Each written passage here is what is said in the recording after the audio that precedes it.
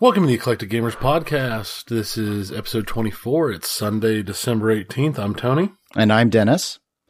And we're going to talk to you about the end of the year in pinball, video games, and tabletop.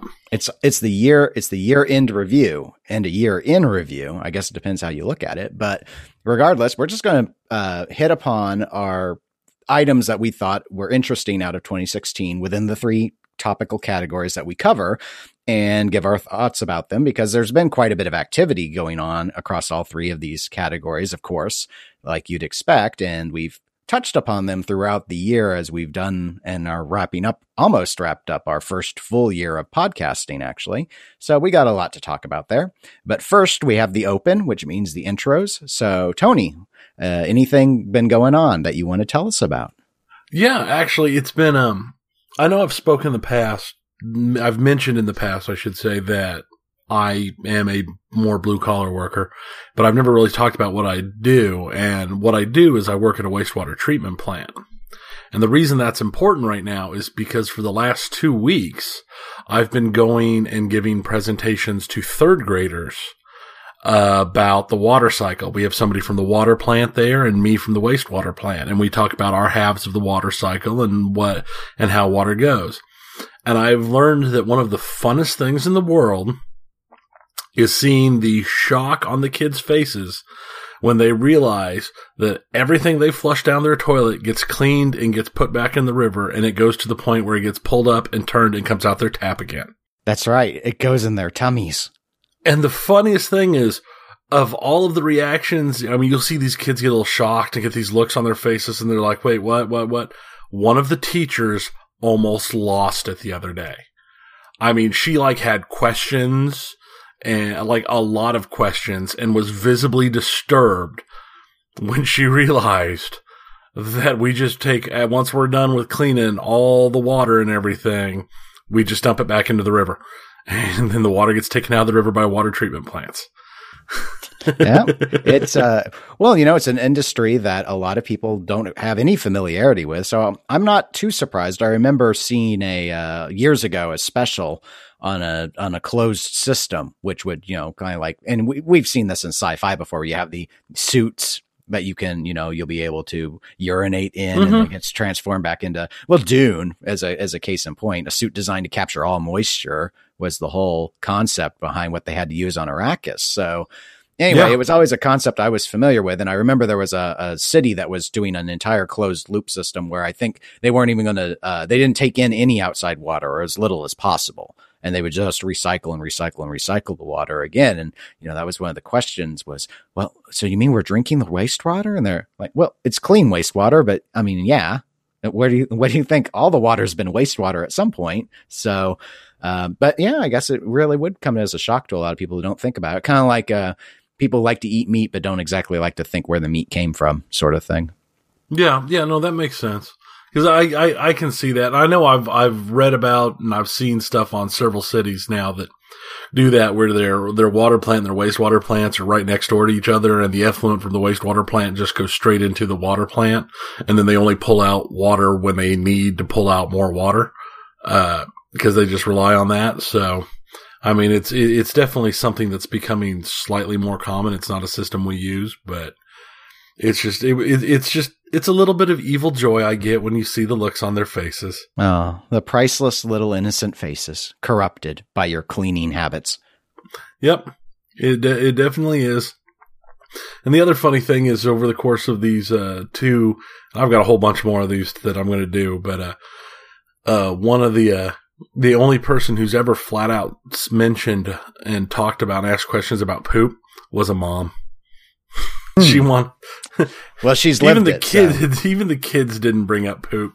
So now that does surprise me. Actually, I would have thought surely at least one kid. Well, that's what I expected. Thought he was when the I went class into clown it. would have done that, but oh well. Maybe eventually you'll get one. I have faith in humanity still, and that you'll get it. Hopefully, from a child. I got so many jokes set aside. Good. So outside of teaching our nation's youths Anything else? Not really. I've been working and trying to stay warm and getting ready for Christmas and reading books and just the normal stuff. Well, that's awesome. I'm not going to give an update on my work. A lot of things are in flux right now, and some of them in a good way, but we won't be diving into that. Though, interestingly, in relation to your occupation, when I first started where I currently work, where I think I've mentioned before that I do like operational and finance things at this point, but I actually started in a fellowship role doing public and environmental health. And so I worked with a lot of people over with the State Department of Health and Environment. And on the environmental side, my area of focus, if much of one as I ever had, was on water. So because we're here in Kansas and water is a big concern, especially out in the western part of the state because they're running out of it. And well, maybe if they didn't just strip every drop out of the aquifer and never give it a chance to get better. You run into an interesting issue here because we're not a riparian organized, we're a, first right use style state like the western states, which in a way is interesting that all the western states have gone with a model that probably isn't for their best interest at this point, but yes. But anyway, we'll save that for the Eclectic Water podcast, which I'm sure we'll be starting up at any day now, because we could probably talk for a few hours about water, because I find it, of all the environmental issues I've ever worked, it is, I think, the most interesting one. But, I could sit down, and I have sat down and talked for hours and hours and hours on wastewater. I mean, they have to tell when me and Dad are sitting down talking, because Dad did wastewater before he retired too. So, I mean, when we start talking shop, they just have to interrupt and say, okay, it's time to go home. You guys can stop talking now. Yeah. Oh, well, you know what? That's just the way it is. Interesting topics and a fascinating field, though. I have a couple of interesting things that I've heard that are broad topics of a sort. They're both related to pinball, and they're both two separate podcasts, but I did want to go ahead and plug their episodes, and I'll have links in the show notes for both of these because I thought they were pretty interesting. So I wanted to get them out there. One is the Skillshot Pincast. Their 41st episode, they went and they did something else I like, which is analytics. And so they pulled a lot of figures from the International Flipper Pinball Association, the IFPA, which does all the scoring for most of the competitive tournaments go through it. If you want points, Whopper points, that's IFPA. That's who does that. Anyway, they got their database of players, the analytics out of the database. So they went, and that whole episode is diving into that and looking at all sorts of things about country, gender, whatever's actually tracked by IFPA. So, for example, less than 5% of the player base at IFPA is female, or at least listed as female. So, I mean, they go into far more than that, but if you're curious about what the makeup of competitive pinball worldwide looks like, that's definitely an episode that you should check out. So, as I know, that's episode 41. Are there any surprises in it, or is it the old white guy thing that we should expect? Well, racial numbers and ethnicities, I do not believe are tracked by IFPA. At least I don't recall ever giving them mine. So, well, yeah, I don't recall giving them mine either. The answer would be kinda, sorta. We don't know that they're all white, but, it's probably very heavily. I mean, nothing would dissuade you from that assumption. The percentage of female players was actually higher than the percentage of youth players, though I know during the podcast, I believe they were unsure what the cutoff for what IFPA considered youth was while they were recording it, because they were thinking it might be 16. So anyone 16 or older might have been considered adult for that purpose. Obviously, people grow out of that eventually and are moved from youth to another classification, to non-youth, but no, nothing really surprising. I'd say maybe you'd be more surprised by like the countries that had the most players and such, because it's, especially when you start getting into Europe, some European countries have a really high presence of competitive players and some don't. And it's not like they're all that far away from each other. So it's kind of weird where pinball caught on versus where pinball didn't. But overall, I think it's interesting. And obviously, if anyone has been driven by wanting to encourage people to do competitive pinball, which is something I've tried to do with what limited means I can, but I myself have never had any success on convincing women to play. We know a number of women who are already playing. When I go to a pinball tournament, I see women playing, but it's less than half. So anyway, I found it interesting. completely separate, but still on the topic of pinball, Little Kings Pinball Podcast, their 11th episode. They went and they covered basic, intermediate, and advanced strategies on a game that I know is actually, I think it is your favorite game and is very high on my list, Attack from Mars. So they did a really good breakdown on it. So if you have any familiarity with the game from Pinball Arcade or you've ever played it in real life, I didn't have any problem visualizing the playfield while I was driving and listening to this. So that's episode 11 of that. They are on their Facebook page, have started fishing for more pins to do. I know because I posted Game of Thrones and I got it may be a while because apparently it's awfully complicated compared to Attack from Mars, which is why I don't ever know what to do on it. But anyway, so yeah, if you want to know some strategies on Attack from Mars for competitive purposes, go ahead and check that episode out. And like I noted, I've got links on those. Only a couple other things that I was going to mention. I did start a couple of new video games, both survival themed. One's called the Solus Project and one's called This War of Mine, The Little Ones. And I'm not far enough in either to say more than that. And finally, Superband Pinball project that I've been working on. Mostly I've been waiting for parts to come. I did get the pop bumpers fixed. Half the pop bumpers were broken. They were broken for different reasons. One had the rod and ring, which is kind of at the end of the chain. You have to take everything apart to get to. It had the rods had snapped off the ring, so that was great. That just had to be replaced. And then the other one, the yokes, not just the fiber yoke, but there's also a stainless steel yoke that the coil at the bottom is thumping up to make the bumper push the ball away. It had somehow been snapped in half, both pieces. I don't know how the steel one snapped, but I didn't ask. So anyway, that had to be replaced. But they are all working now. So it's mostly the board work that still needs to be dealt with. But we did have a listener ask for photos on Facebook. So I did post some of the Superman photos I took on our EGP Facebook page, which is facebook.com/Eclectic Gamers Podcast.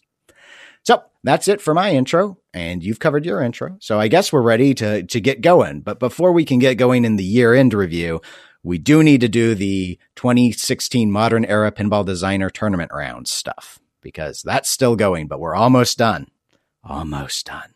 So let's see. We're ready for the final matchup, but I guess listeners probably want to know what happened in round 3 before we actually announce that.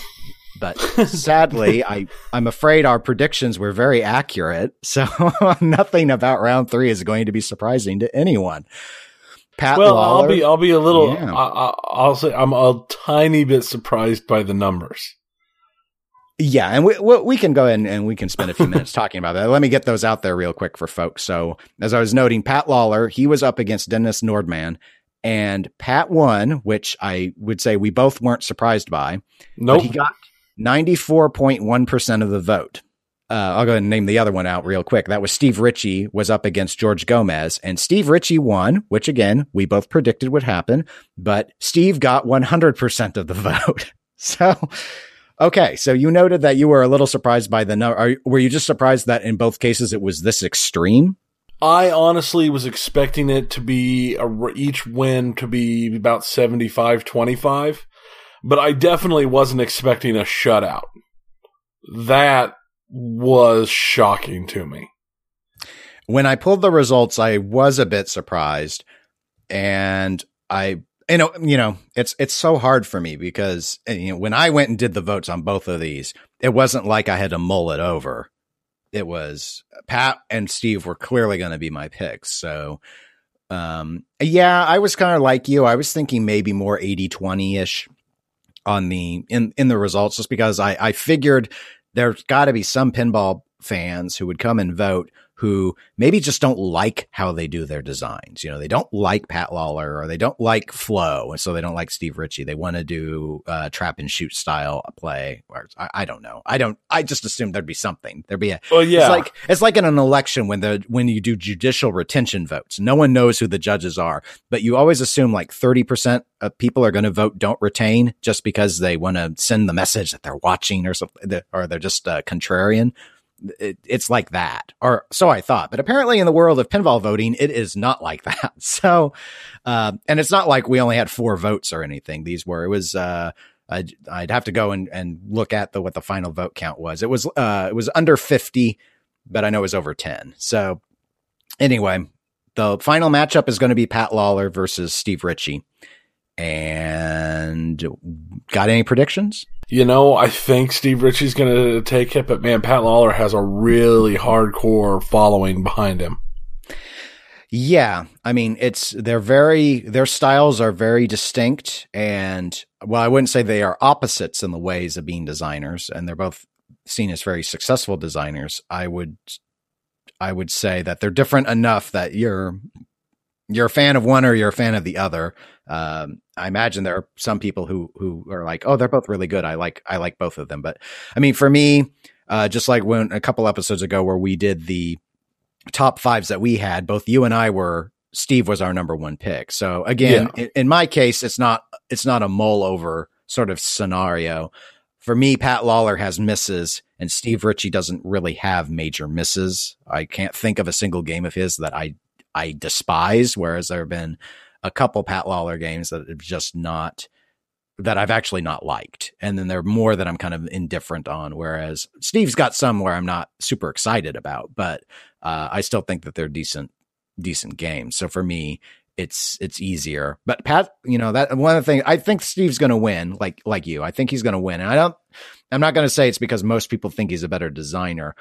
That it's more to me that Pat, he's been out of the game until Dialed In for a big stretch. So anyone who's been buying or getting into pinball recently, and if they're playing a lot of modern Stern games in particular, or even Stern and Jersey Jack, they're not going to know Pat Lawler because what was Pat's last game with Stern? I don't know. Roller Coaster Tycoon is the one that comes to mind. I'm not sure that's the actual last one he did with them though. But it's been a long stretch, and Dialed In's not out yet. So most people haven't been able to play the 5 example copies they've been circulating for shows and such. So anyway, yeah, we'll see. I definitely don't think it's going to be 94.1% for one or the other, though. This one better be close. This one better be closer. You would think it'd be closer. You got a number in mind? What do you think Steve's going to get, like percentage wise? I think if it went as far as 60-40, I'd be in shock that it was that wide of a spread. But I think it'll be probably between 50 and 55. Okay, 50 and 55. I'm going to say whoever wins it, I think they're going to be between 60 and 65. I think it's going to be more lopsided than I defaultly go to. And that it'll be Steve, and perhaps for the reasons I've cited. I mean, we won't know the reasons because I've already created the vote sheet and I didn't put in, tell me your reason. I probably should have, but I didn't. We want people just to go vote. So anyway, that will be the last of that tournament. So in the next episode, we'll have the results, which will be in 2017. This is our last episode of the year. We're slated, I believe, to record on the 1st, actually, if we follow pattern. And I have been working on the next one, which I mentioned last time, the wide body concept. I actually, after going through, I'll dive in later, but we got it under 64. We got the count well under 64, it turned out. And I'll be able to explain that at that time, but I don't really want to invest in it quite yet because we're not ready to go. So let's go ahead and start doing the year in review, I think. And we'll go ahead and do it in our topical order that we normally would. So that would mean we'll stick with pinball for now. And I didn't know if you had any way in mind that you thought about tackling this. I just thought maybe we should hit on some of the highlights or things that stood out that happened in pinball in 2016 and, give updated thoughts on those because it seemed maybe the most straightforward way. Yeah, that's what I was thinking about, just hitting the highlights for us and what we thought, especially, like what we've had, how our thoughts have changed since the original point in time. Well, one of the things I thought, given that is, and I remember there was a thread, I assume there'll be a new one once 2017 actually hits, but Pinside had a neat thread after 2016 started saying what was, in this case, it was on the collector side, and it was wanting to know, just listing out what pins came in and what pins came out for you in 2015. And I'll hit on that on my own personal collection, but I thought that, we play primarily in 2 locations for competitive, and we started in 2015. And so 2016 was our first full year of doing that. So I guess of the pins you've been able to see around, not necessarily just having to be at the three main locations that you and I play at, that you can throw in our trip to Texas and such, which happened early in 2016, but just sort of pins that you, that have come that you've been able to play and you wish, that you like, that are on location or that went and you were like, I really wish that pin was still around, or pins that have come in that you're like, oh, this pin was just not any good. Obviously, this doesn't constrain us to just talking about the pins that were built and released in 2016, which is good because there's just not that many to talk about. But, for example, Attack from Mars came to one of our tournament locations here this year. And it can stay there forever. And I really like it. I hate playing it competitively against people because everyone who's good and everyone who's not good knows that game. So the problem is really good. I don't have much shot in theory because everyone loves that game so much they play it all the time. It's real easy to play virtually because it's available like everywhere. Like Virtual Pin is available on Pinball Arcade. Oh gosh, but it's so fun that one actually swapped out for the Medieval Madness that we had on location. The Medieval Madness went to a different location, which we can still play at. They just don't hold tournaments there. And I like Attack from Mars more, so I'm glad that pin came in on location for us, and I'm glad that it's still there.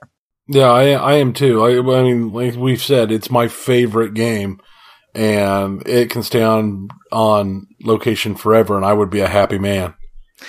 What game from any of our locations that you play at left that you wish still was around? Dr. Dude. Dr. Dude, System 11. That's right. I like Dr. Dude. I hadn't played Dr. Dude before this year, and between it and Party Zone, I love them both. And I would really, really like to see one of those games stay in the lineups all the time. Well, the good news is that location, that's a place called the 403 Club, tends to have at least a couple System 11 or around that era. I know Party Zone is beyond System 11, but that style, one of the collectors who puts his games on location, favors that type of game. So, Dr. Dude, I do. That was one of my favorite System 11s that they had. I didn't like it at first, but when I got to know it better, I started to appreciate it a lot more. I personally don't care for Party Zone, but I like Party Zone. I'm not saying it's not like it's a super deep or hard game, but it grew on me like Dr. Dude grew on me. It's quickly became one of my favorite games to play up there. But yeah, I'm still just awful with it. Dr. Dude's my second favorite System 11 I've seen go through 403. My favorite was Pinbot. But that one actually left quite a while ago, so I'm not going to bring it. It was this year that it left, though. Very early it was, but it's not the one I miss the most. I miss Walking Dead the most. And yeah, I can see that. And so again, much like Attack from Mars, Walking Dead was not a game I liked to draw in competition, but for location play, I liked having it. I really liked playing it quite a bit. We had an LE version of it out there. It actually was the longest enduring pin, to my knowledge. I mean, as of when I started to play, it was there. And it was the last of that lineup. They have a 10 bank. They have a 10 machine bank, and it was the last one to get cycled out. So I assume a lot of people like to play it because they kept it in there some things will only last not even 2 months and they'll cycle it out. I assume because it's not performing well, but that's the one I miss the most, from the location side. And again, that one was also 403.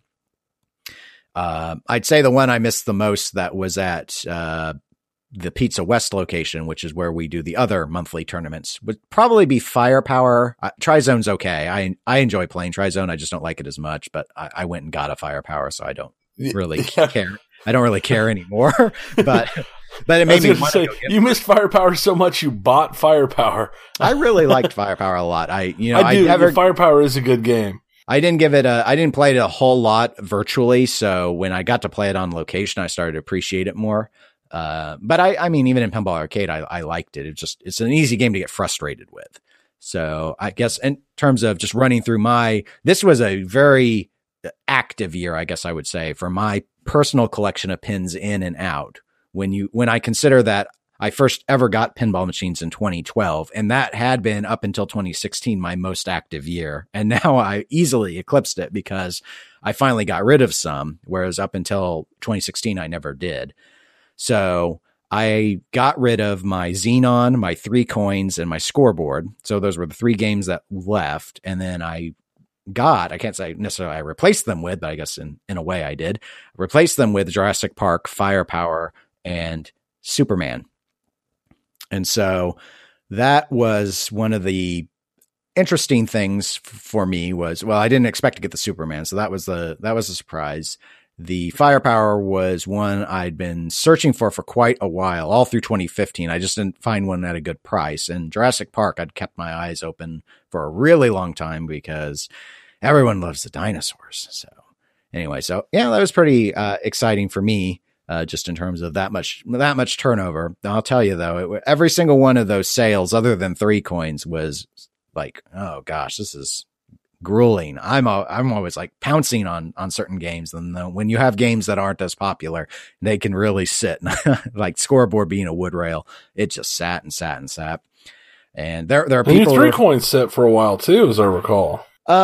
It sort of. I listed it on retrospect. It sat the least. The issue was I would get contacted by people, but they would they'd look at it, and then again, it was a 2-inch flipper thing, and that would kind of push people away. I think I priced it pretty well.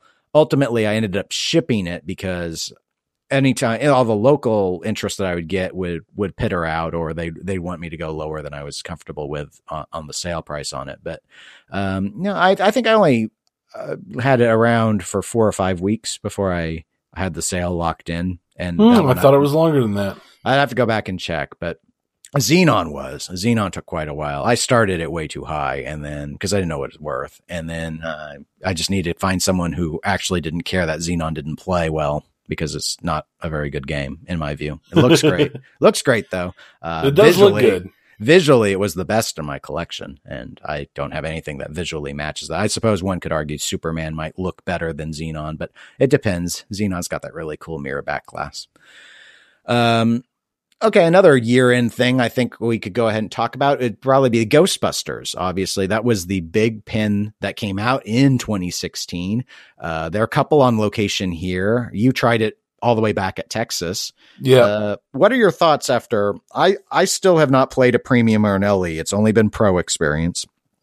I've not played a premium or an LE yet. I will say that after this amount of time of playing Ghostbusters, I still enjoy it. Where after this amount of time playing like Game of Thrones, I didn't really enjoy Game of Thrones anymore. And I think that's a big telling thing to me, that Game of Thrones, I was like, But Ghostbusters, I'm always up to drop some more quarters into Ghostbusters. Yeah, I really like Ghostbusters quite a bit. I will often pick it in tournament play because it's so brutal. I have a chance against good players on it. I don't know exactly the best strategy, because you've got all those skill shot choices, and I've seen different approaches and I've tried different ones. And sometimes I think, oh, this is going to work better for me, but I have to factor in my capability of how long am I going to keep the ball in play sort of thing.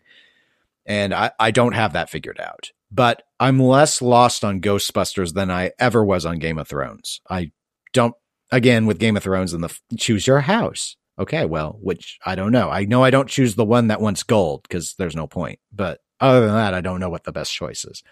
So, it looks great. I think it's been pretty fun. We've had our location ones have been, up until I think very recently, have been resisting putting on the newer versions of the software because I guess there have been a number of bugs that have cropped up in the various releases, and so people have been hesitant to do the updates.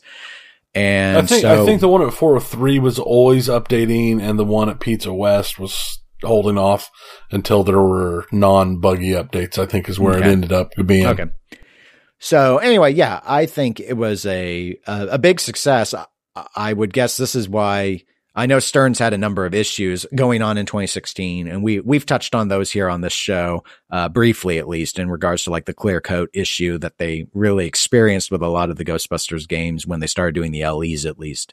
But overall, everything that I've seen and my experience with the game is that it's a big hit. It's probably their biggest hit. I don't know what, since AC/DC, it might be their best machine out there in terms of sales. They don't tell us what their sales figures are at, but it feels like it would deserve to be seen as one of their best games. Not my favorite of theirs that have come out, but it is up there. I would be, of what's currently on the line, if not for Walking Dead, Ghostbusters would be what would interest me most to actually own, because I think flipped. The potential's there. I think it's the other way. I think I'd rather have a Ghostbusters than a Walking Dead, but it's a pretty close run.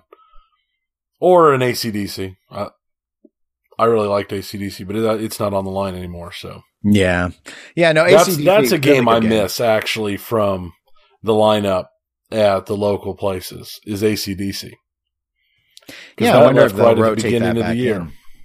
Yeah, it's I kind of got why I understood when they had Game of Thrones out, because they're both Richie design, but Game of Thrones, and this did surprise me, it left one of the locations. It left the one tournament location we had it at. It's still, I believe, on location at Nub's Pub, but I was very surprised to see it already go. Is it? I thought, isn't that where they put Congo? Oh, maybe it is. You're probably right. Okay, so it's gone from both locations. I just remember with 403 because it was a game I was afraid to get on tournaments because I never knew what to do. But I was still really surprised that it left, because it was one of the newer, it didn't last like Walking Dead lasted. It came in well after, and then it left well before. And it didn't leave that long ago. It left just in the fall. Yeah, but still, it didn't even endure a year. That's true. I don't know. I just assumed that people weren't dropping coin in it. I don't know. But and I have to admit, while I needed the practice, I often wouldn't play that one because I just didn't like that upper playfield. But anyway, that was a prior 2016 game, so we don't need to spend more time on it. Yeah. Also, I will say that the biggest pinball disappointment for me has been Hobbit. I don't think Hobbit lived up to what I hoped Hobbit would be. I had a lot of high hopes for it, and it did not hit the levels I thought it would be at. And unlike you, I don't throw a game out just because it's a wide body. I like wide bodies, but for some reason, Hobbit just doesn't flow with me. Well, that would be because it's a wide body. And I would have, and I'm sure I did, repeatedly tell you that Hobbit was not going to be a good game because it is way too fat to ever give you flow. That's a game where I don't mind getting it in tournament, except that I know that there's a high potential that I'm going to be standing around for a long time because those ball times are really, really long. I can't say you're still salty over the launch party.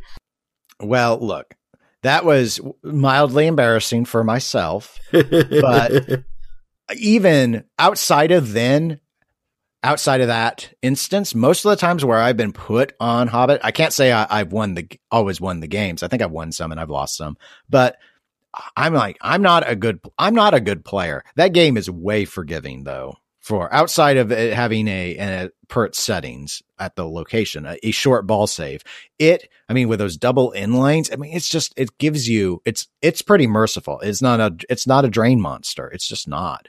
I guess those middle shots that you need to make, if you brick them, that puts you at risk for them down the middle drain, just like it would in any, just like going for the barn would in Walking Dead or going for the Vengeance in Star Trek. Those, middle shots are dangerous shots and you just sort of accept that. But I can't say that it was a big disappointment for me, but I will say that it definitely isn't a game that I have any interest in possessing.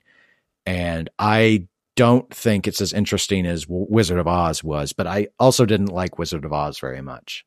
But at least Wizard of Oz was hard, and I can blame the fact that I didn't ever get anywhere on it as to why I didn't like it. Whereas with Hobbit, sometimes I don't get anywhere, even though I've played for 5 minutes with one ball. And it's like, okay, well, some of this is just me being naive again, but some of it is just the ball is just floating around everywhere and there's nothing to hit. At least Wizard of Oz as a wide body, they actually packed it.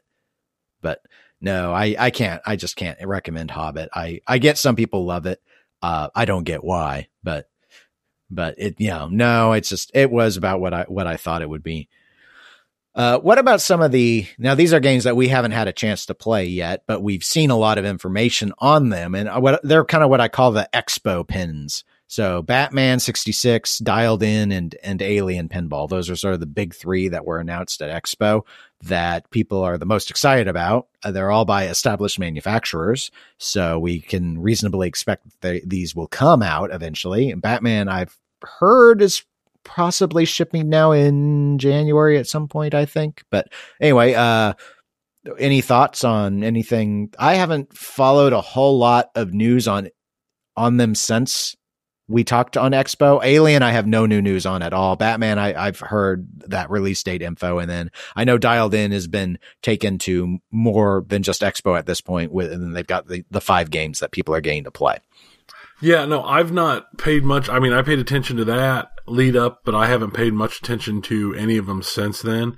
And I'm going to say I'm probably about in the same boat I was then, where I'm interested in Dialed In and well, I'm interested in all of them, but I think Dialed In's probably the one I have the highest interest in. And the others will be we'll just see what happens. I mean, I'm assuming we'll probably see one of them. One of the 3 I wouldn't be surprised to see at a local venue at some point. And I know I'm hoping to see one at Texas if I get to make it this year, or next year technically. I'm hoping we'll be one of them will be at Texas to try out. Though I'm sure that'll be like the Ghostbuster lines at Texas last year, where it's like, oh, I got here first thing in the morning. I'll go ahead and just jump in this line and burn the first 30 minutes of the morning waiting to get through this line to get one playthrough. Yeah, I'm not looking forward to the lines though, if they brought 5, I mean, if they brought all 5, that would deal with a lot of that issue. Well, that's true. It would, because there was only 2 Ghostbusters, at Texas last year. So I'm pretty much in the same boat as you in regards to the Expo pins. I think Dialed In is the most interesting. It's definitely jammed packed. They went standard body. So, my chief JJP complaint has been alleviated for this one. And Batman 66, well, I think its art package is exceptional. It's just, I've played a lot of Batman The Dark Knight, and I get that like half the playfield's different, but it's just half of it's not different. So for me, it's not as exciting because I feel like I've played most of that game already. For me, the only thing about Batman would be the art package. The gameplay itself isn't. For me, it's all about the art package on that one. I think that's what that game has going for it. Because Dark Knight, it's an okay game. It's not a great game. It's not a favorite game, and it's not a hated game. It's a game I'll play if I draw it in tournament, and if I don't draw it in tournament, I might drop some quarters in it every now and then. But for the most part, it's not on my radar as good or bad. It's there. Yeah, I'm fairly. It's not a game I would ever go out and try and acquire, but I don't lament ever getting assigned it. And if I have enough time, I do typically put at least one play on it, just, as like warm up or something. I think it's fine. It's just, I think it's middling would be a word I would use. That sounds a little more derogatory, I guess, than I really mean it to be, but it's sort of an average. It's average. It's average. It's a 5 out of 10 sort of effort. I don't hate it, but it's not, with my limited space, it would never be something that I would ever go after. But, the one man's trash is another man's treasure. So, the Dialed In, I do think we'll probably see Dialed In. I'm almost certain we'll see Dialed In on location. I would imagine we'll probably end up seeing Batman 66, honestly, as well. I don't think we're going to see Alien, though. So, again, if we make Texas, that's probably going to be my only opportunity, because I just don't think anyone's going to put a highway pin out on location again after the attempt at Full Throttle was made. And I know that was, last I saw, it was up for sale. I don't know if it sold, but I just have to assume that those that are doing the location pins. And I spoke to one of the operators, and he indicated he's not doing any highway pins because of concerns for the support. So from the company, that, there's a question of endurance, that whether or not the company will last. So given all that, and it's so unfortunate because of the themes, and obviously Dialed In is a fresh IP, so it's kind of a not applicable statement on them, but it's the theme. I love the Alien franchise, so that theme should be the one that I worship. I mean, that is not quite Lord of the Rings high for me, but Alien, I own the quadrilogy.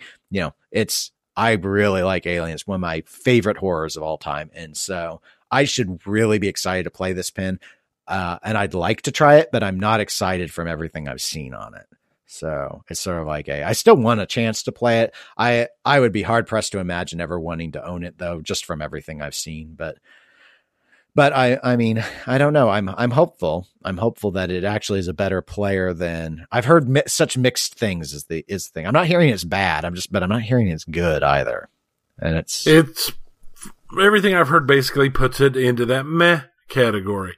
I mean, with the theme, and if you like the theme and it's not too meh for you, it could be something I could see going into a collection, and I'm sure there's plenty of people who are going to love it, because every game's got people who loves it no matter how horrible of a game it is. But it's not, I don't know.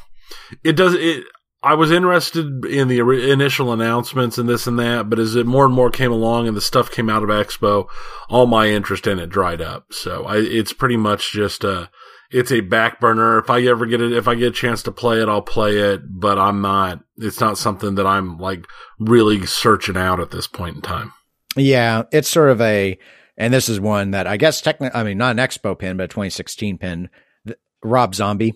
The issues that I've seen a lot of Rob Zombies. I tried to play it at Texas, and at that point it was having some mechanical issues. So, and we noted that on our Texas review episode, where I got like a game on it, but the flippers weren't even always working. So I couldn't give it a fair assessment, but great art package. And a lot of them are up for sale used already. And it just seems to be that the gameplay isn't resonating with a lot of people. So it's one that looked awesome, but it just doesn't play to the taste of a large portion of the people who committed to buying it, who maybe had a certain expectation based off America's Most Haunted. I don't want to go in because I don't have enough experience, and I don't want to really go in on whether that's a good game or a bad game, but it's definitely a game that a number of people aren't keeping in the collection very long because they're still making those, and it's a limited count, and they're still in production. So, I'm concerned that Alien is sort of in that boat. Yeah, I can see that. I will agree that Rob Zombie had probably my favorite art of any of the games released this year. I mean, I liked all the Ghostbusters art, but that Rob Zombie art was just awesome. Yeah, Rob Zombie. Rob Zombie for me definitely had the best cabinet art on the side art in particular. Yes, definitely. And then I would say Ghostbusters probably had my favorite backglass translate art, and then, because I'm being super fair now, and then I'd say probably the best playfield art I would give to Hobbit. I think it really looks good. I wish it played good, but it looks good at least. The whole Hobbit package looks great. It's unfortunate that the gameplay doesn't match its aesthetic. But the only other pinball thing that 2016 that really stands out, because we spent such a considerable time on them when it was announced, and then when we started to dive into what was going on with them, is the new startup American Pinball and their Houdini / Magic Girl completion stuff. I don't, any thoughts about American Pinball? We actually haven't talked about them for a number of episodes now. Are they dead yet? Is it over? Well, I haven't paid any attention to them at all, because after their showing at Expo, I had just assumed it was a DOA thing. I thought they were done. They're still around?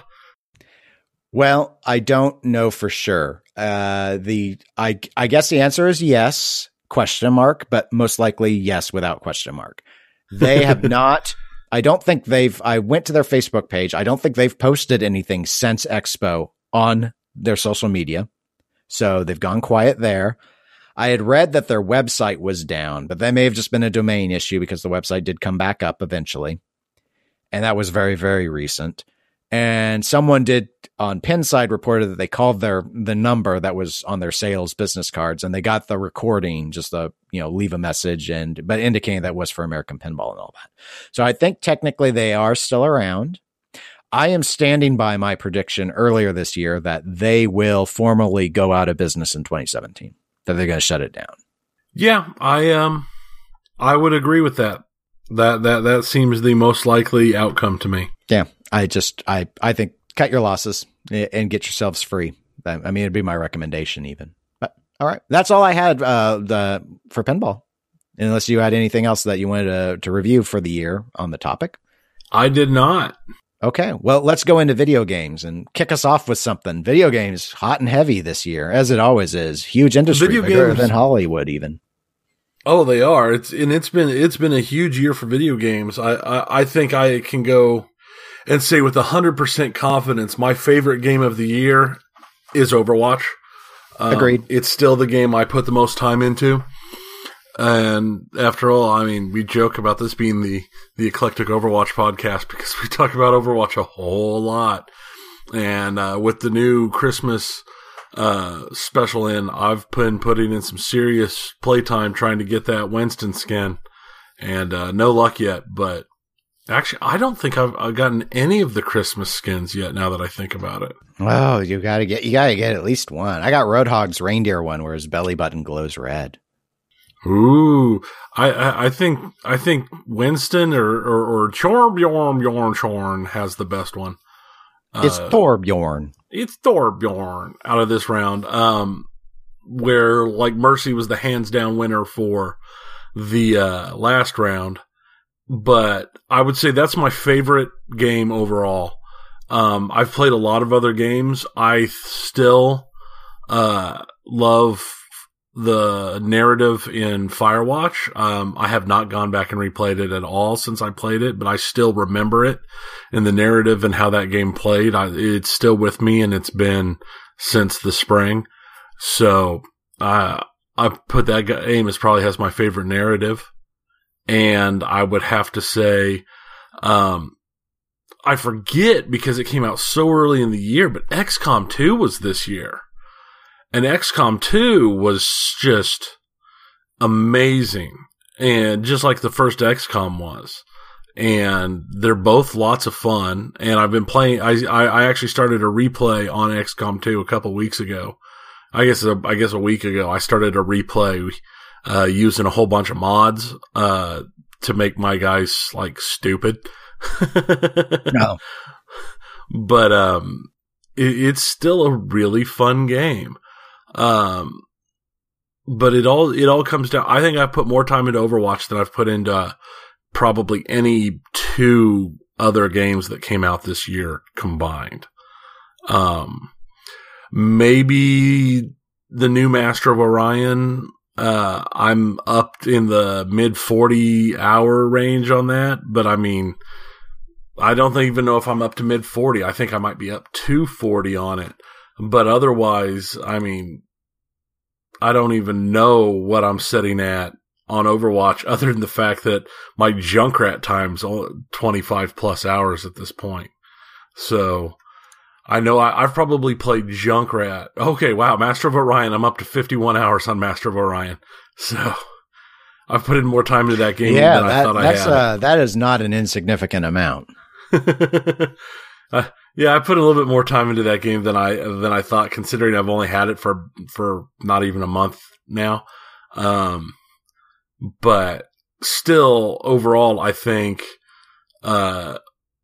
Overwatch has been my bread and butter game this year. I think the longest I've gone without playing Overwatch games has been, I don't know, there was like a week or 2 weeks in there where I didn't play anything, but normally I'd play at least 2 or 3 games a night. So, yeah, no, I completely echo your statements regarding Overwatch. I put this on our Facebook feed because the Xbox-oriented site True Achievements is doing their Game of the Year voting, and anyone with an account can go and vote, and accounts are free. If you have a gamer tag, you can go. It's got great stat tracking, so I do recommend the site for people who are into knowing about rarity on achievements and things like that. But anyway, and I, of course, had to think about this before we even started planning this particular episode and its specifics, because I was doing those votes. And Overwatch was my number one vote for Game of the Year for 2016. And my number two was Battlefield 1. And so, of course, those two were the kind of in competition of who was going to win out. It wasn't particularly close competition. I do spend a lot of time between the two. It's not atypical for me to play Battlefield one evening and then the next evening play Overwatch. Though this last week I did not play Battlefield at all because Christmas presents and Overwatch, it was time to get my dress up. I got to dress my dolls up in their pretty outfits. So it was time to try and get those goodies, those goodie baskets, and play the new mode and all of that. And Battlefield's not doing a Christmas theme unlock pack thing. So it was sort of an easy decision there. But Overwatch sort of aside from that, Overwatch, it's a lot more approachable in the sense that, well, one, it's quite frankly, it's easier to play. That is not what I mean, though. The issue with Battlefield is on the main modes like Rush, Conquest, whatever, you need at least 30 minutes to do one round, at least. And Overwatch is just a faster game. And so because of that, it's easier for me to be able to go, oh, okay, I wanted to watch some TV later. And I need to do it by 8 p.m. because I need to finish my movie in time so that I can go to sleep to go to work. And I've got, I'm working off a schedule here, by George. And then I look and it's like, oh, but with Overwatch, you know what? It's not even going to be 15 minutes. In fact, if the game goes really well or really bad, it could be less than 3 minutes. So yes, it could. In regards to that, it's just really, really quick. It's if I'm in a bad group or having a bad game, I can just quit out and research a new quick time after the quick match after the whatever session is over. And so, because I don't quit out during, I wait. But it's just, I really like those aspects of it, and it's got addictive gameplay. The classes are all very distinct. The characters are very distinct within the classes. So it's got a lot going for it. Battlefield, definitely a good war simulator. I think it's probably mechanically, functionally a better game than Battlefield 4. So I give a full tip of the hat to DICE for, I think, making a better product than they had prior made. It didn't launch with a bunch of the bugs that Battlefield 4 was notorious for. Though a lot of those Battlefield 4 bugs were more on the PC side. There were problems across everything that they had done at that point. It's very, very long. There's a lot less customization in the look and stuff because they're keeping it pretty World War I oriented. In fact, they did just have an update, which I have not. I've got the update, but I haven't played it yet. They put in a mode. I think they call it World War I mode, where one of your concerns has been addressed. They have a mode now where you will fight with actual period specific weapons, not prototypes. Really? So, yep. Well, that alone makes me more interested in that game than I was. Yep. So they got it. So you'll go in and you're not going to get those machine guns and stuff. It's bolt action rifles. Because that's what it, and in fact, what team you're on, it will restrict. Like if you're on the British side, you do not get to take your German sniper rifle. That's the Germans' weapon. So you wouldn't have it. You would have this. You get it. You get that. So it actually limits you specific to the armies themselves. So yeah, I watched a YouTube review of it, and the guy was very positive. He's like, yeah, in some ways it's a lot harder, because now people like who wanted to be snipers, well, I mean, you can still kind of like try and snipe, but they didn't have people out there with scopes all over the place. So now instead that class is basically taken off the table. The scouts, their value is still with the spotting flares with the flare guns and stuff, because they had those, but yeah, it's just so interesting little thing. So there's still going to be a lot of support because that game is so new. And I like the direction they've gone with it in a lot of ways. So it's not Overwatch good. It's a lot of fun, and it is my second favorite game of the year.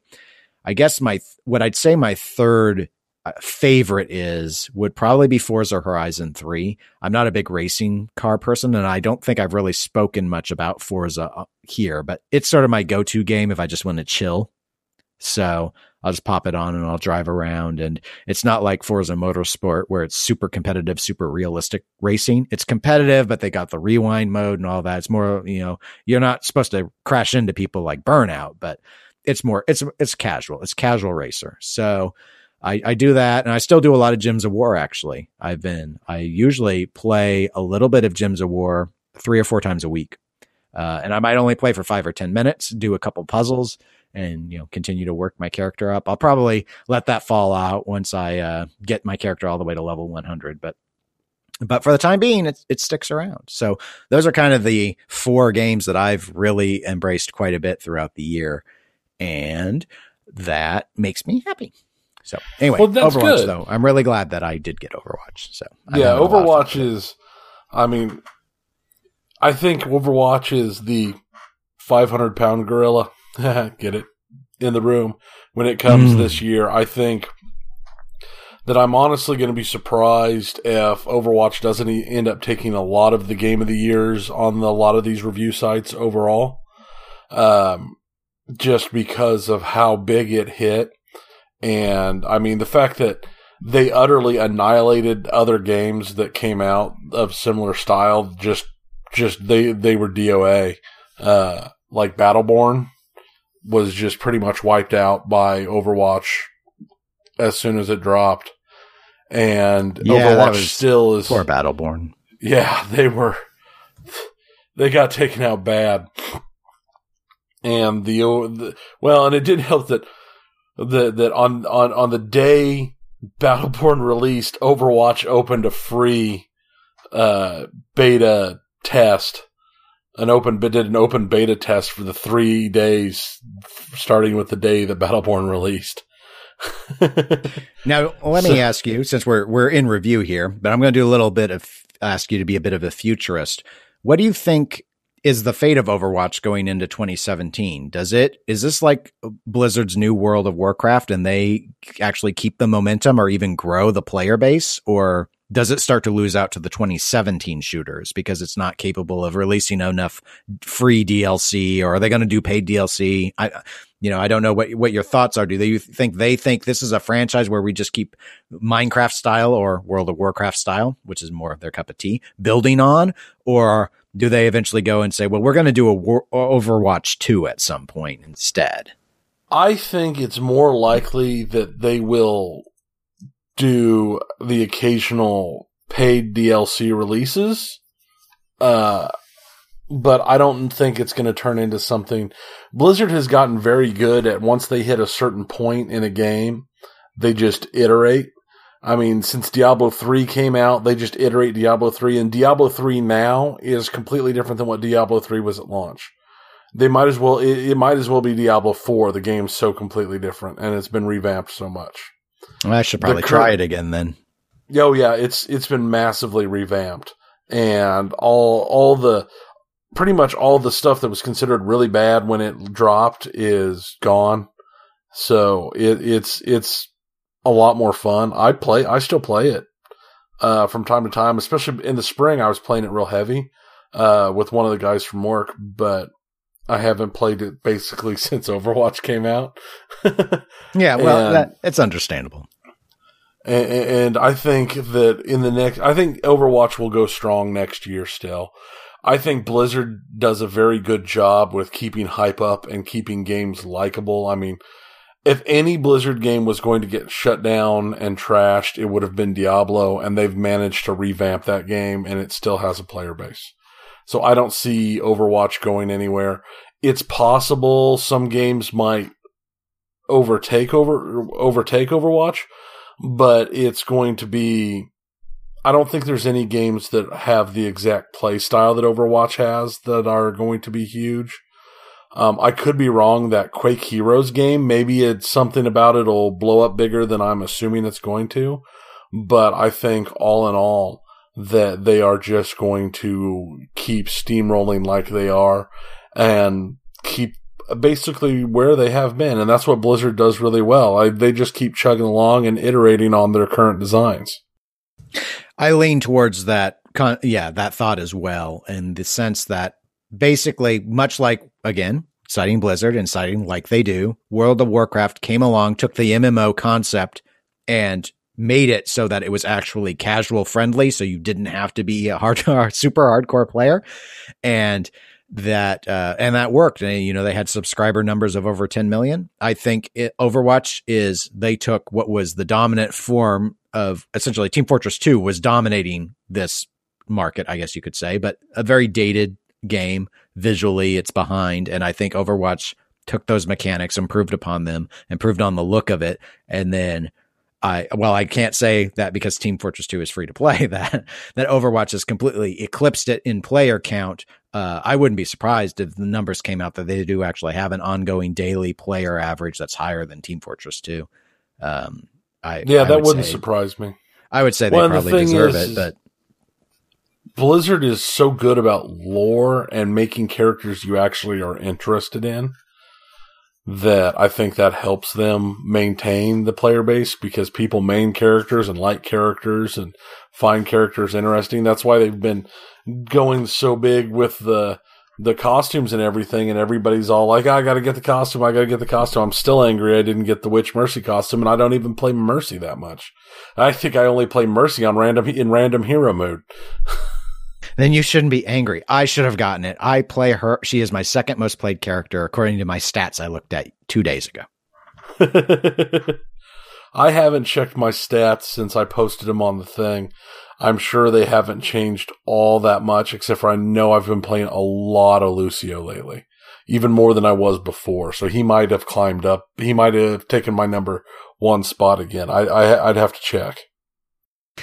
No, Lucio is my number 1 still. He and Mercy tend to be, just like I posted a while ago, the numbers have grown now, but they're still basically an hour spread. I think he's maybe more like an hour and a half at this point because there's certain situations, certain maps like those fight over the point ones, where both teams are going for the same point. I usually end up on Lucio there because I think the speed's critical. And the passive healing, because people tend to actually stay on the point then, whereas with the payload stuff, it's like you don't know what your team's going to do. Oh, speaking of the stand on the point ones, I've had several games with solid people playing the new Symmetra. And wow, if you get a shield booster set up that reaches the point when you're guarding a point and you have a Lucio inside the point, it is rough to break that point, even with multiple solid players. I mean, you're going to have to go into an ult frenzy or find and destroy that shield generator. That's for sure. Yeah, her changes are I have not played her all that much since the changes have happened, but I am seeing her on a lot of teams now. I know some of that is just people playing around with the new settings, but actually, the shield generator can be huge. The main thing I've noticed that's been more impactful in my view than what I expect. I mean, I expect it to be good, but I didn't expect it to be as beneficial as it has been, which is her new Reinhardt shield launch stuff. Oh yeah, that's been impressive. You see those things all over the place.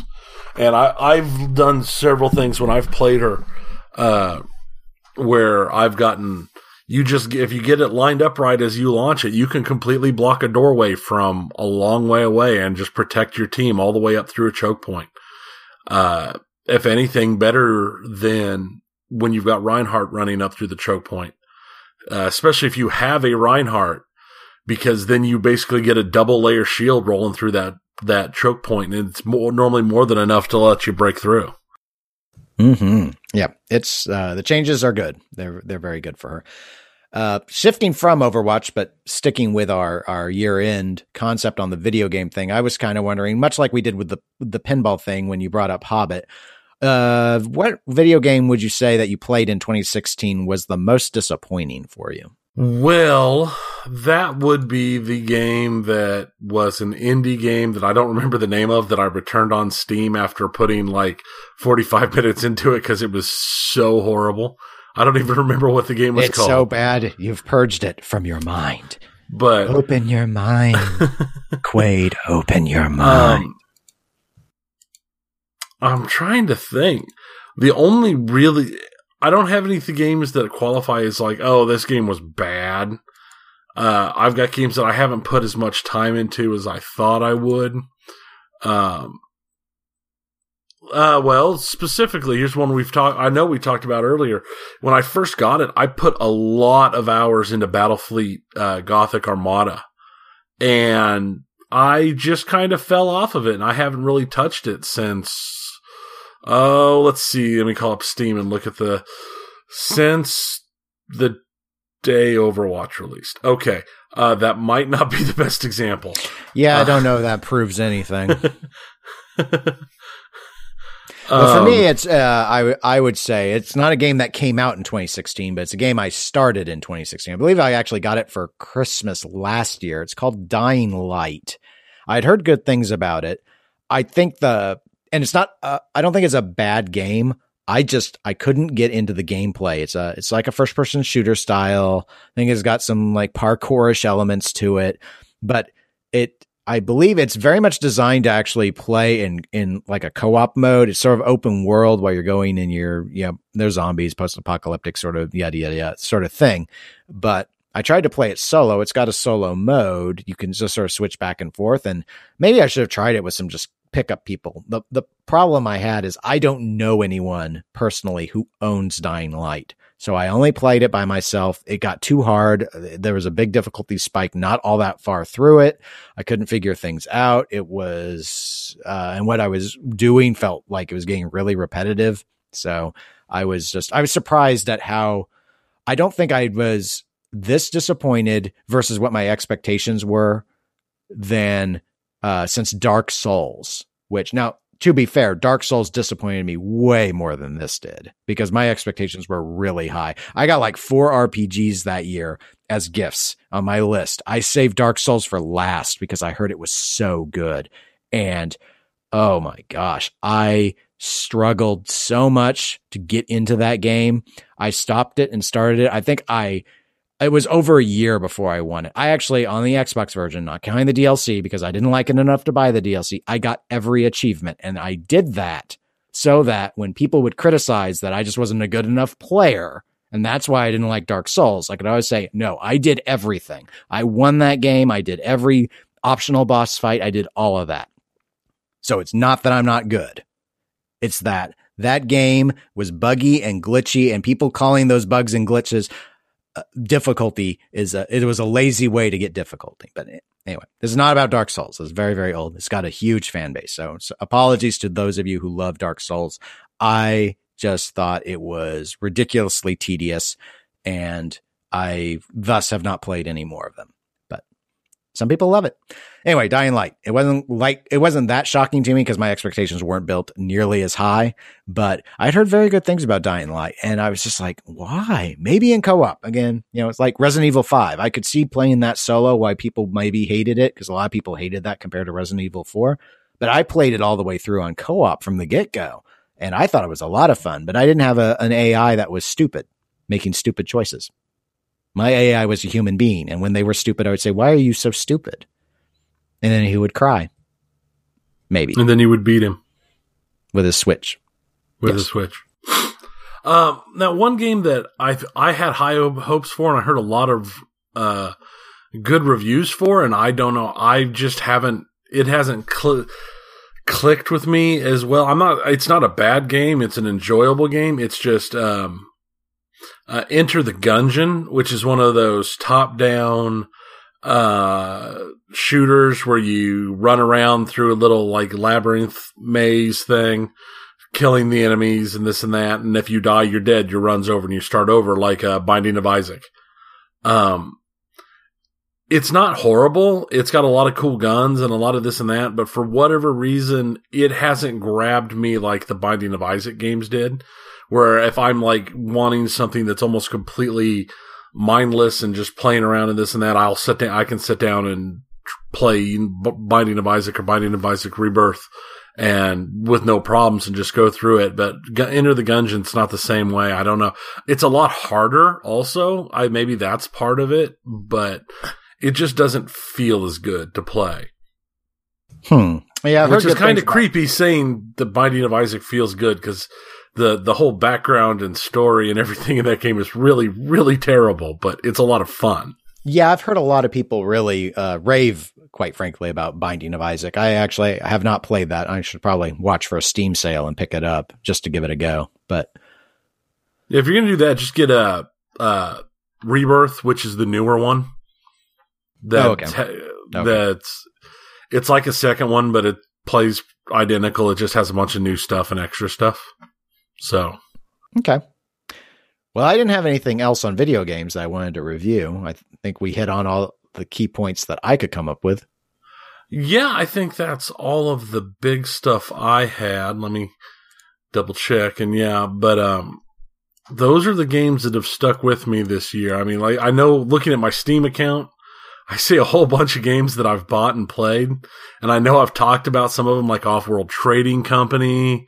And I don't know if and Stardew Valley. They're both fun games, but they're not games that I will return to, that I keep returning to again and again and again, and just losing myself in where it's like, oh, hey, it's bedtime. What did I do today? Oh, I must have just played this game today. So, I mean, they're not bad. I just haven't been as locked into them. Okay. Well, I guess we can go to our year-end review for the tabletop section. It's the tabletop. Yeah. So with tabletop, much like Texas Pinball Festival for the pinball side, both of us went to CantCon this year on the tabletop side.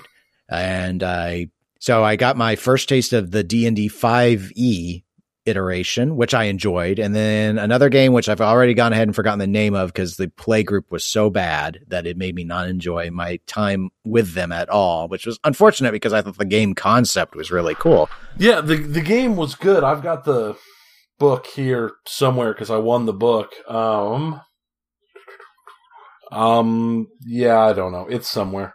It was a fun superhero game. I've actually got maybe a little bit more than half of a run in that game designed and written out for doing an actual playthrough that I've been combined with some other games, kicking together ideas and stuff to eventually DM a game again. Yet I just keep getting distracted by other things that are more important and stuff. So maybe before CantCon comes around again, we can give it a run because I've got a lot of good ideas that would work really well in a superhero game. And that would not work at all in any other type of game, but with a superhero game, they'd be perfect. So We'll see. Well, in terms of a game that I have one that stands out for me that I really, really liked, I guess that was new to me that I hadn't played before, and that would be Secret Hitler. That definitely is my tabletop highlight of 2016. I was amazed at about just how good it got the group engaged with our game night thing, which we need to hit on once we're done with the tabletop section because we had a question about that and I don't want to forget. So I'm putting in the reminder here. But yeah, Secret Hitler, it was really the first that I can recall of me playing one of those sort of social experiment type games where you're doing the deceptions and you're trying to manipulate people to that sort of degree. And I just thought it worked really, really well. I thought the rules were pretty easy to understand. I thought once people got, we did that trial game through it, it just kept going and going, and everyone wanted to just keep playing it. And we played it until we stopped the game night. So that definitely was my highlight, more than the D&D 5e or anything. Secret Hitler was a big winner with me. Yeah. Secret Hitler, I will also say, was my favorite new game of the year. And probably... Yeah, no, it was my favorite new game of the year. It was a close run. I played another game this year that I really liked, that it wasn't new this year, but I'd never played it before, and that was the Castles of Mad King Ludwig, which I recall talking about in an episode, where it's a game where you're building a castle. I really enjoyed that game quite a lot, too. I just think Secret Hitler kind of locks in, with our particular group, is a game that locks in a lot better, and I'd like to play a lot more of that. I need to get a copy of that game picked up because that game was a lot of fun. Oh, and I found the game from CantCon. It was the Ultimate Hero game system. It was the Dark Tide game that we played. That was the superhero game. Tide. Okay. Yep. Well, in terms of game that was disappointing, and disappointing, difficult because it would imply expectations, but let me phrase it a little bit differently. Game I hated, absolutely hated. And again, much like you and certain returned Steam greenlit video games, this I have purged the name of the game from my memory, though I know we have it in the past listed in the show notes. That one where we had to put the stupid things in our mouths and try and pronounce the words. Oh God, that thing. My gums hurt for like a day afterwards. There will be blood. There was probably there blood was blood. That's what it felt like. I mean, that game was terrible. Was it Speak Out? I think so. And after we did that, I saw that freaking game was featured in one of those ads on network television for the live video streaming that Facebook has. They were showing people doing that and laughing. And I thought, whoa, those are some good actors, because nobody would be laughing who has that thing in their mouth. Yeah, I was terrible at that game. I mean, I was flat terrible at that game, but still, it just hurt and was just, no, I didn't enjoy it. That game, I will agree, that was also the worst game I played this year. That was not even remotely fun. I mean, naming it Speak Out is a bit unfair of me, and I know that, because it's sort of hard to say anything is worse than what inflicts pain, but it was what it was, and it definitely, I mean, I was just like, I won't play it ever again. Yeah, I mean, I can see what they were going for, and I can see how it could be considered a good party game.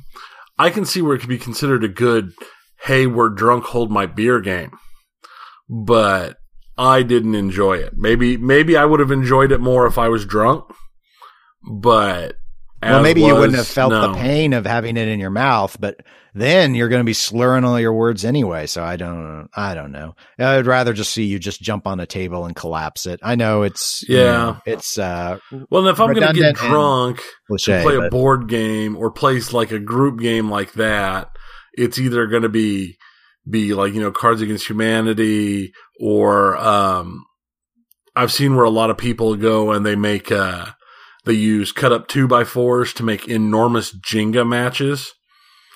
And, a bunch of people playing a giant tabletop version of Jenga, that's, like 4 feet tall. I could see where that'd be a lot of fun drunk. But yeah, I'm not going to put that thing in my mouth and try and talk again. No way. Yeah. So anyway, that was it for me on tabletop thoughts, but did you have any other games you wanted to do in our review here? Yeah, I really enjoyed at CanCon. Like you, I enjoyed 5e. I think they've made really good changes to 5e, and I think it's playing 5e got me really interested in playing Dungeons and Dragons again, which is something that I've not really been that interested in since we played back in the day. But the other game I played, which is the one I kickstarted, is Planet Mercenary. And I really, really enjoyed that game as a fun sci-fi game that plays on the normal RPG stuff by being more narrative and having a quicker, more active system of play. And it's being theater of the mind, where you're not really needing maps and minis and stuff like that. And I plan on, once I get everything, because it hasn't come in yet. We're looking at like spring is what it's looking like. Last update I saw. I'm really looking forward to playing that. Cool again. Beans. Cool beans. Beans, the magic fruit. The more you eat, the more you toot. Yay. Do that one with the third graders. That might get you the poop question. That might give me the poop question. We can only hope, or at least a parent will be reminded. Yeah. Or maybe somebody will think about the Dark Tower, which would always be that's acceptable. Would be. Well, they'll probably think about it more once that movie comes out. I don't want to talk about that movie. I've got high hopes, and at the same time, I expect crash and burns. So, yeah, we'll see what happens. But speaking of movies, I did see Rogue One. Yep. Took my oldest daughter to see Rogue One. I'm not spoiling anything. I'm just going to say I enjoyed it and leave it at that. Well, no, I know we're not a movie podcast, but I'm going to ask you to place it in the pantheon of Star Wars movies. That wouldn't spoil anything, and it would be perhaps useful guidance to anyone thinking about it. Though I guess 3. they would have to know your entire rank. Okay, so you put it third. Okay. Yeah. I would go Empire, New Hope, Rogue One, Force Awakens, Jedi, and then the rest. Yeah, right. I would put it at 4. And pretty much your same pattern, except I would put Force Awakens above Rogue One. I can see that. So we both think we both think it's good. Yeah, for me that was the tight thing between it and Force Awakens, but I think it's a little better than Force Awakens, or I enjoyed it a little bit more than Force Awakens. So I was fine with moving it ahead of Force Awakens a little bit. Yeah, for me, there were some technical issues in Rogue One that I thought weren't in place in Force Awakens. So it failed. Not fail's the wrong word, but it slipped because it technically is a less perfect movie, in my view. But it hinges so heavily on New Hope nostalgia that, if you're a huge New Hope fan, one could lean towards because it ties in more directly in a way. But anyway. Good movie. I do recommend it. It's a good I could see that as a solid argument. But they're both very. I think they're both very. So compared to the prequels, trust me, you guys, if you aren't seeing these are worth seeing. You should not be disappointed in the way that the prequels undoubtedly disappointed you as human beings. Yeah, you might be disappointed, but not in the same way, not as badly, not like pulling out the DVD and having somebody go, "Now tell me where the movie touched you." Yes, hopefully not. Speaking of disappointment, though, before so I don't forget, I know we had a question come in asking about, because we referred to game nights here, and they wanted to have us share some detail about what we do for these, mythical game nights that we have. And, there was a question about like, what are they? Where we have them? How many people are there? What are done? I think Don wrote this all in. So thanks for the question, Don. I guess I'll tackle the structure first, and then Tony, I'll have you come in about kind of the makeup stuff, or we'll just see how it goes. But game night is just what we call capital G, capital N, a generally monthly gathering of friends that we have done for years and years. And so we pick a time, usually on a Saturday, once a month, with the exception of December, because December is chaotic. So we do not do game nights in December. And we rotate it between 4 of us. 4 of us serve as the house host, where people come. So that's the broad idea. And generally, game night runs time-wise, it depends. It usually is about a 4 to 7 hour event, I would say. Yeah, barring the occasional ones before, when there was only one kid in the mix and stuff, when we'd have the occasional, oh, look, it's 5 a.m., we should probably go home. Yeah, we don't really do those anymore. It was more ambitious back in the day, but life happens, and that's just how it shakes out. I think Don wanted to know about, size wise. The one kid is now up to, they're usually 3 kids, and I know he wanted to know what do we do? What do the kids do at game night? They go insane. They scream. They run and they play, and they are the sheer insanity that is children. Yeah, that's probably a good. Where they play does depend on the house. So, for example, if Tony's hosting, a lot of times they'll spend. They'll be in the same room as the adults, but they'll also spend a lot of time in one of the kids' bedrooms playing. So, when my brother-in-law hosts, they have a spare bedroom which they've set up as a playroom. So the kids will spend time in there, and then also time out in the front area with us. In my house, they're usually in the front area, or they go downstairs, or they'll go in one of the spare rooms, which doesn't have any toys, and do whatever. And or we'll go downstairs to get away from them and play pinball. And then our fourth host, Susie. Hi, Susie, if you're listening, one of our few non-pinball playing listeners that I know about. Though we got her son. Yes. She has a sort of a side room off of the main room that we're in, and they tend to be in there. So a lot of time, I mean, they're kids, they run around, they do kid stuff. So they don't typically want to play what we're playing, if that was what you're wondering. They have their tablets. They have their own toy. I even have toys like building blocks and stuff that I keep stored in my garage, and I get those out when the kids come, so they have something to do, even though they didn't bring anything. But in terms of what do the adults do, which was also one of the questions, that depends on where we are. So normally there's a core group of 7 of us, 7 adults, and that will, like, we have friends from out of town and stuff. We'll try and schedule game nights to involve them. But what we play heavily depends on what location we're at. So for example, and I'm just going to try and make it easy for our listeners, I guess they're the 4 hosts. I'll just describe by one. There's me, the Dennis host, and then there's the Tony host. Then there's the Eric host, who's my brother-in-law. And then there's the Susie host, who I already mentioned. So those are the 4 locations we generally rotate through. And so if we're at Tony's house, we typically do tabletop games because he's got the most of them. And when Eric is hosting, we typically play video games.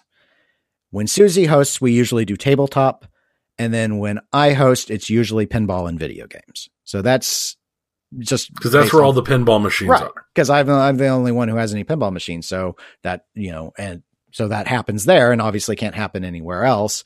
The Eric and me having consoles make it easy because the large TVs get consoles hooked up. So we're able to, pass controllers around and do that. And then Tony and Susie have big tables, and so it's real easy to spread out and do the tabletop stuff and get everyone all in the same room and do that. It's hard to get everyone in the same room in my house, for example, because of how it's laid out. So. Yeah, you've got that. What is it? A front back split? Yeah. So so people are upstairs in my weird. Right. It's easy to talk to each other because people are going to be upstairs in the kitchen dining area, and it kind of overlooks the living room, and there's just a banister. So you can talk easily back and forth, but you can't really play a game that way, except maybe that stupid painful face thing. But we don't play that at my house because I have rules against that. But anyway, so that's sort of the structure of how we do it. And it's just, we've done it ever since past getting out of the college years and starting and everyone working is sort of when around 2002 or so, I guess, is probably when we kicked them off. Yeah, when we moved away from the point of being everybody, where we pretty much all lived in like 2 apartments right next door to each other and actually spread out and everybody went their own ways, we started doing it more often. Yeah, and some people that used to be involved moved away, and when they come back for visits and stuff, that's when we'll try and schedule, and we'll get them back into it. And sometimes game nights just turn into talks, and we don't really play anything. But normally something's broken out at least at some point, some sort of game. So anyway, thanks for the question. And next time Dennis hosts, it's it's not actually an open invitation. That'd be horrible. Yeah, but I am the next host in January. I still need to pick a date. Gets a little more challenging now. We have 2 monthly pinball tournaments, and we try and avoid those dates because one time we had a game night, and it was the one time I got third in a tournament and I had to stay so long, and I've never gotten third again in one of the monthlies. And it's just, we were so late. Oh, I felt bad. Yeah, that was well, I started getting messages and phone calls and this and that, and it's like do. You get full credit. You did not ever actually turn to me and say, you need to just lose. No, I wouldn't do that. That's not the way to go. I wasn't overly concerned about it. It was just, okay, yeah, we're going as fast as we can. Dennis keeps winning. I can't help it. This has never happened before. My problem was I was real hungry because there was going to be food at game night, so I didn't eat at the restaurant like I normally would. I didn't eat all day. Maybe it was the hunger that focused me. Maybe I need to play hungry again. I don't know. I have to see about that. But, well, I guess that's it for my year-end review. I think that's it for my year-end review. Okay. Well, as a reminder for folks, you can reach us. I already said it at the start of the podcast, but I'll say it again here, facebook.com/Eclectic Gamers Podcast, or you can email us, eclecticgamerspodcast@gmail.com. And we're available on Twitter and Instagram at eclectic_gamers. And so feel free to send in questions anytime you guys have them. We'll do our best to tackle them either here or, we'll do it through social media as well. We're not heathens. And we'll see y'all in the new year. So until 2017, this is Dennis saying so long for now. And this is Tony. Enjoy your new year.